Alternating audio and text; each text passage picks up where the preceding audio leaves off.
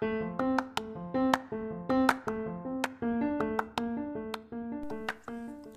and welcome to the Trinity News podcast, Trinity Views. I'm Finn Purdy. We're going to jump right in today with a conversation about a COVID outbreak in college and an SU referendum. Today I'm joined by our assistant editor, Jack Kennedy. Hi, Finn. And our news editor, Shannon Conlon. Hi, Finn. We're going to be talking about one of the stranger referenda in the SU's history, as well as a COVID outbreak in college. So we'll start with the coronavirus outbreak, which occurred in the Trinity Biomedical Sciences Institute. So Shannon, how did this outbreak first come to our attention at Trinity News? Basically, we received a tip through an email, which was a screenshot of the email that was sent to students in TBSI. So since it was a screenshot and we weren't forwarded the actual email, we were very cautious as to whether this story was true or not. So that was how it first came to our attention. So obviously we had to check that before publishing anything of it. So we rang college communication to see could they confirm it. And when we did ring them, they didn't seem to know anything about it and said that they would call us back. Sure. And then, as you say, we reached out to college to try and get this confirmed. So how did they respond? What comment did they offer for the article? Well, firstly, when I did call them, they didn't seem to know anything about it, so they said they'd call me back. And about 20 minutes later, I received a missed call, and then I called them back, and they said that they could neither confirm or deny this story of cases in TBSI. And then, so that's how we first found out about it. But how did college then go on to communicate this to students eventually? It was an odd one, definitely, because they told us they would neither confirm or deny, but then later on in the day, I was driving home from work and I received a call from comms yet again saying that they would comment on this, but it would be later on in the day and they would let us know and they'd be in touch. So then a few hours pass and then we're into the evening and we receive an email from comms in college, which was forwarded, an email which was sent to TBSI students. And that email just simply stated that there was 5 cases, that lab, in particular where the cases were, would be closed. So there was actually no comment directly from college bodies, but it was sent from the head of TBSI, which was odd because there was no communication directly with the whole student body until they sent that to college media. Sure. So, Jack, we first had we can neither confirm nor deny from college, which at least suggests a policy of not commenting on issues like this. Later on, we're promised a statement, then we're forwarded an email that was sent to students. And then later on, much later on, a couple of days later, it's sort of announced to students through official channels through their weekly COVID update. Jack, does this confuse communication strategy from Trinity? I really think it does, Finn. I also think the fact that when Shannon initially reached out to college to ask them about the incident, the fact that the spokesperson she was talking to didn't even know about it and had to sort of go look into the background of the story definitely suggests that there's sort of communication problems, that there's no clear strategy in place for how to deal with these kinds of incidents within college. I also think that the fact that they initially said they would neither confirm nor deny seems to suggest they were sort of under the impression that this wouldn't become a big story, that this wouldn't be something that people cared about, which I think is a misreading of the situation. I think that these outbreaks are the kind of thing that students want to know, especially if we're going to be spending more time on campus in the future, and sort of being under the impression that story would just go away and not become a big issue and they could get away without commenting on it was a misstep by college, I think. Okay, cool. So Jack mentioned there the idea of spending more time on campus. So Shannon, this week the Minister for Further and Higher Education, Simon Harris, said that he hopes that next term, so after Christmas, colleges would increase on-campus activity. Shannon, what is your sense of how serious either government or Trinity are about bringing us back onto campus more? I think this is an odd one, and I think an important thing to consider here is that there's actually been no provisions put in place for this to actually happen. So the main point of this story is that when it came out, I think it was in the Irish Independent or the Irish Times, it said that he wants to increase on-campus activity for students to stop dropout rates. So an important thing here to note is that he doesn't want to increase, on-campus activity because it's safe to do so. It's not for student well-being. It's because he wants to stop the dropout rate, which I think is an odd way to come at the issue, because obviously a lot of students are suffering because they can't be on campus. So the fact that he wants to reduce it simply because, students are dropping out because they can't handle with distance learning, I think was the wrong way to come at the issue, firstly. And also, Trinity hasn't really, made any promises as to what next term is going to look like. There's been really no communication since the announcement of level 5, when they said that not much will change for Trinity, with, blended learning for some subjects and then the vast majority online for others. So I think this is probably Harris trying to provide a light at the end of the tunnel for students at the current moment, but a lot of us don't know if level 5 restrictions are going to be lifted on December 1st. So I think making promises for 2-3 months in the future is just slightly unrealistic on behalf of government. I feel like forcing students into a situation where they have to be on campus probably isn't going to bode well, because a lot of students do have accommodation that they're not using. A lot of students are living at home and can't, they don't want to, take transport for several hours a day on public transport and put themselves or their family at risk if they do have to travel. And I don't think without a set plan or, any actual provisions put in place, I think this is quite an outlandish claim for Harris to make, that, he wants students to be on campus next term and for, normal college life to resume. I don't think that is something that they're entirely serious about. I think it's more trying to provide hope for students at the end of this. Sure, because we are a couple of months now away from term, so you could say that it's too early for those kinds of provisions. But when you take into account the fact that students will have to be looking into potentially organising accommodation or those kind of provisions, early warning is really sort of the key here, isn't it? Oh, no, definitely. Students need to know, and that was something Harris did say, is that he wants to provide a certain concrete answer. He wants to provide certainty for students in the upcoming months. But this is a very uncertain situation, and we already had this situation in August when they said that, half of our classes would be in person and half of them would be online. So loads of international students came over, they're in accommodation currently, and they isolated for 2 weeks, only before the start of term to start and for no classes to be on for a lot of these students.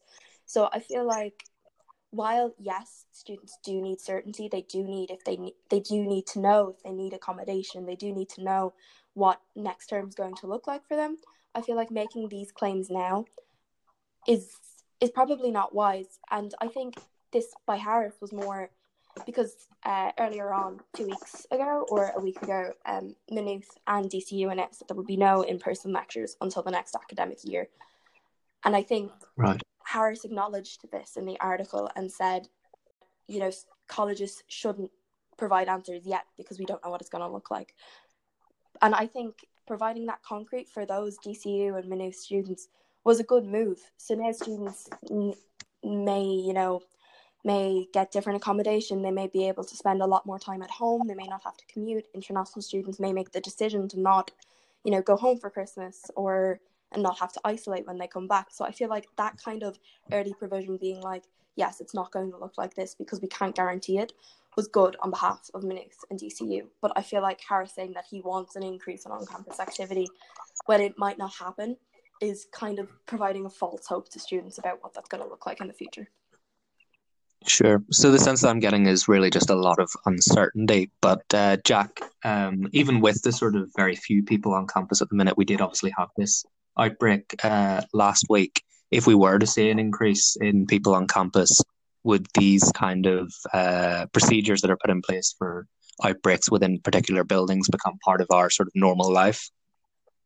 I think they would, Finn. I think that if we did end up back on campus, outbreaks periodically happening within college is probably an inevitability. It's probably something that would become sort of part of our daily life. And I do think that if we do find ourselves back on campus in the new year, I think college is probably going to have to come up with a more robust and more coherent strategy about this. Like we were talking about earlier, the the approach to this has been quite haphazard, has been quite uncoordinated from college, and that would absolutely need to change if large numbers of students were to return to campus.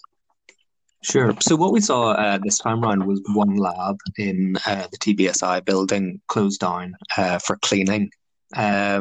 How practical would this sort of method of small closures for sort of a week at a time be for suppressing a larger outbreak on campus, given the way that people sort of move around and interact on campus? Yeah, I don't think it would be that practical insofar as, yes, a sort of a lab. In this case, it was mostly researchers in TBSI who contracted the infection.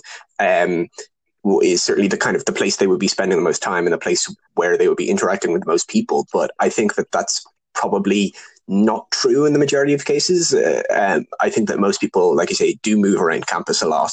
And it's less about closing down an individual lab, and it's more about trying to keep track of all the different people they may have interacted with. And on a normal day in campus, just sort of walking between classes and stopping to chat to people who you know, and sitting outside the arts block, all the things that people do in a normal day.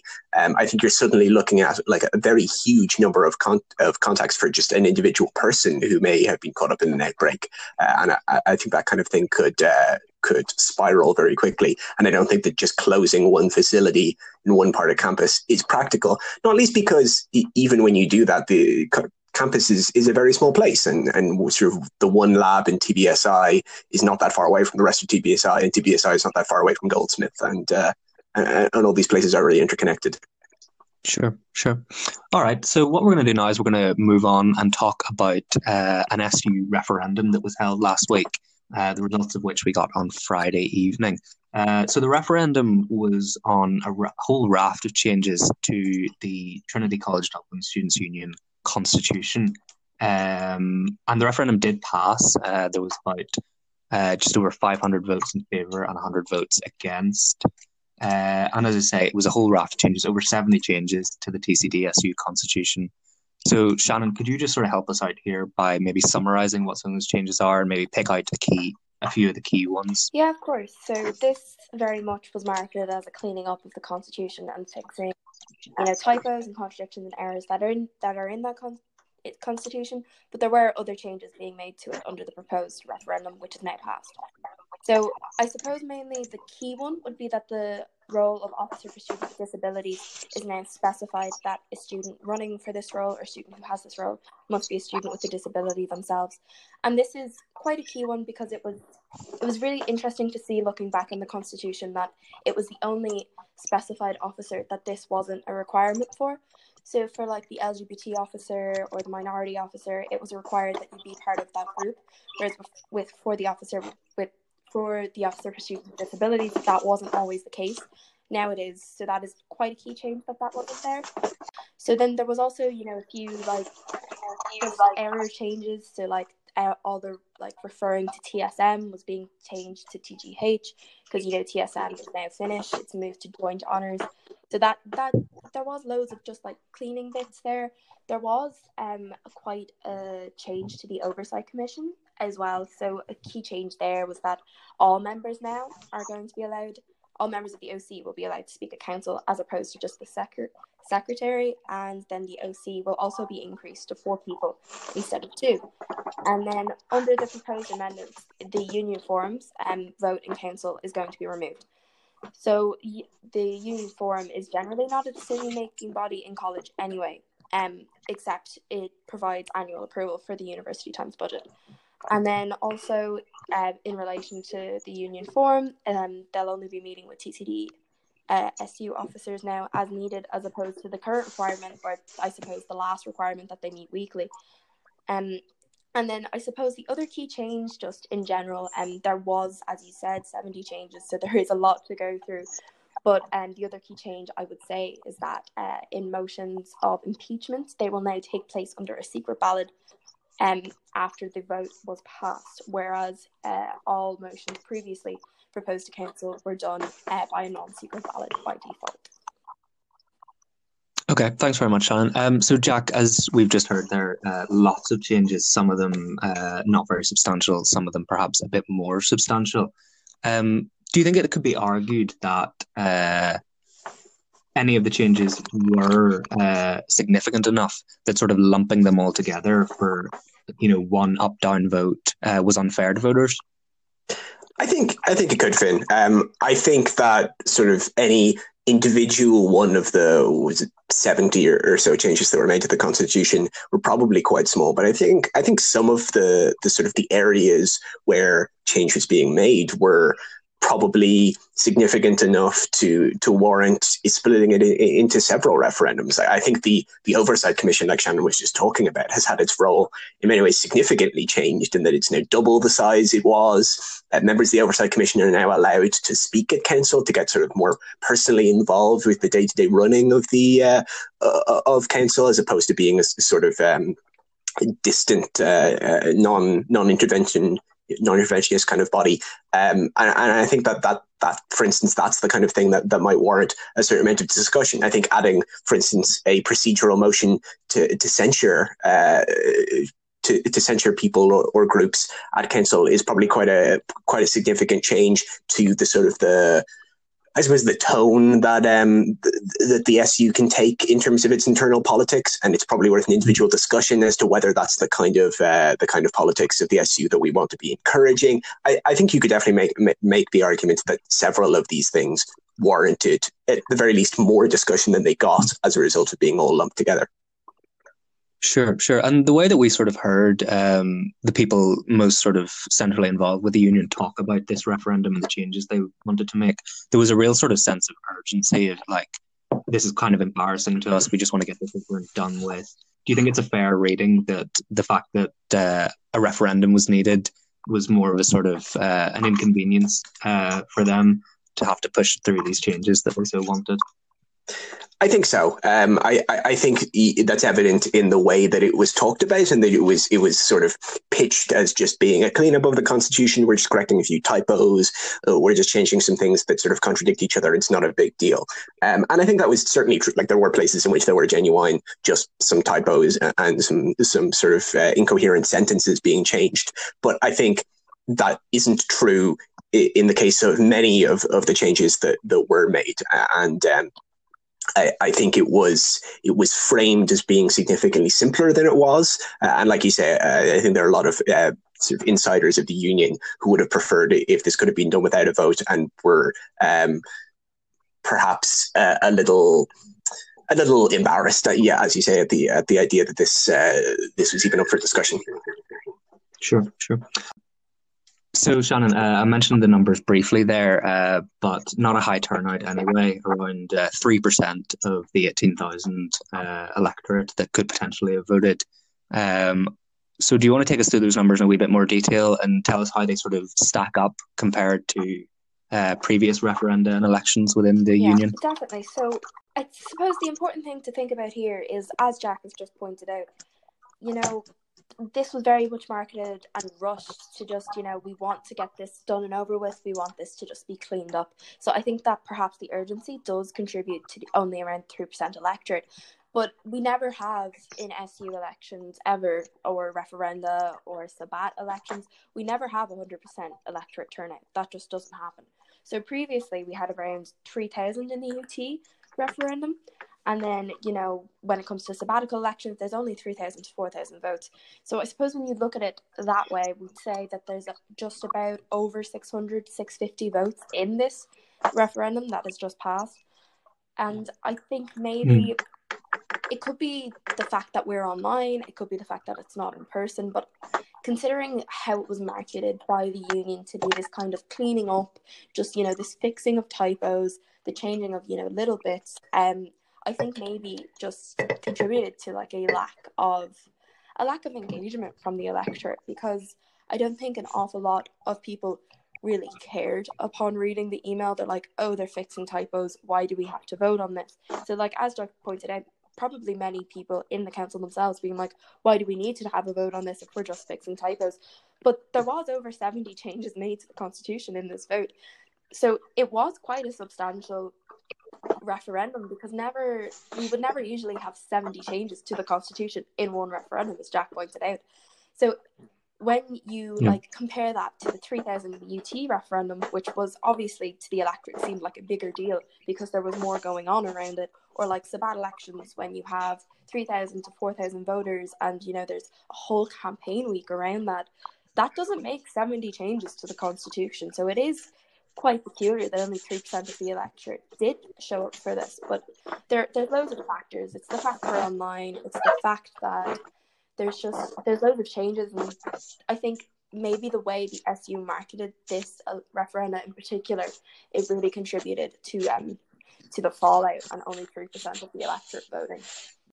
Sure. So, Jack, I'm wondering just if you would sort of agree with that analysis there, that really the problem here was in the messaging from the union around this.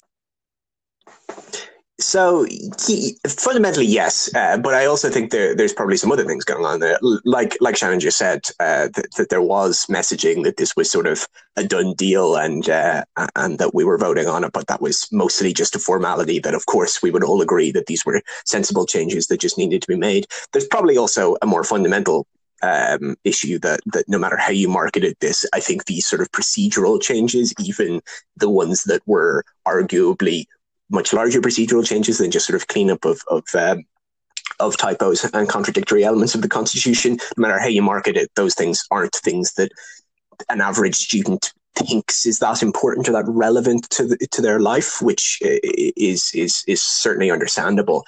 I think it probably, I may be editorializing slightly here, I think it's probably true to say that many inside the union are probably happy that it didn't end up being a sort of a point of contention, that there wasn't significant discussion around this, that sort of low turnout, but a decisive vote in favour was probably roughly what they were hoping for. But on the other hand, I think that can probably raise some questions about the sort of the process, the legitimacy of doing something like this with such a small turnout, making this huge number of changes to the union's constitution on the back of a very, very small vote.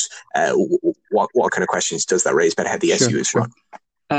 So everything we've sort of talked about so far leads me to the conclusion that there wasn't really a debate here. There was no substantive opposition to these changes. So, Shannon, what are we to make of the 100 people who voted no then? Well, Finn, I think the 100 people who voted no, I think we can look at that from two perspectives. I think we can look at that from a perspective of loads of people, and there was a page set up online under the notion that, the Constitution is fine, let's not fix it. And it was kind of made into a bit of a joke. So I think maybe we could come out from the stance that 100 people that voted no, it was a bit of a joke. They wanted to see what happened if this didn't pass. They wanted to see, what the SU would do if this motion didn't pass. But then we can come at it from another angle, and we can say that the 100 people that voted no, perhaps this does show a lack of, I don't want to say faith, but a lack of maybe engagement or a lack of decisiveness with the SU. So engagement is low. We're all at home. We're all distance learning. Maybe there's a case of people didn't understand what this referendum was about. They thought there was too many changes. Maybe the SU didn't provide enough information on it. The information on this was just a spreadsheet that was circulated to students. And a lot of students probably wouldn't have clicked that. And a lot of students that did click it would be like, oh, they're changing this and they're changing this. But I've heard nothing about this. So I suppose we could come at it from the point of view that, okay, maybe these 100 people wanted to see, as a joke, what would happen if not. But maybe we could come at it from an engagement angle, where maybe people aren't exactly agreeing with the SU rushing this referendum through. Maybe they thought there should be more discussion. Maybe they thought it should be split up more. Maybe it just shows a lack of engagement or a lack of really understanding what the SU is trying to do. Because if it was maybe a bit of an expression of frustration then with the student union. Yeah, exactly. An expression of frustration is the perfect way to phrase it. Perhaps they just don't know. Perhaps they want more from the SU than just what constitution changes at the minute. Maybe they need more support than just, fixing typos. And perhaps students were responding to that when they voted no. All right. Thanks. And that's all we've got time for today. Thank you very much for listening, and we'll have another episode with you soon.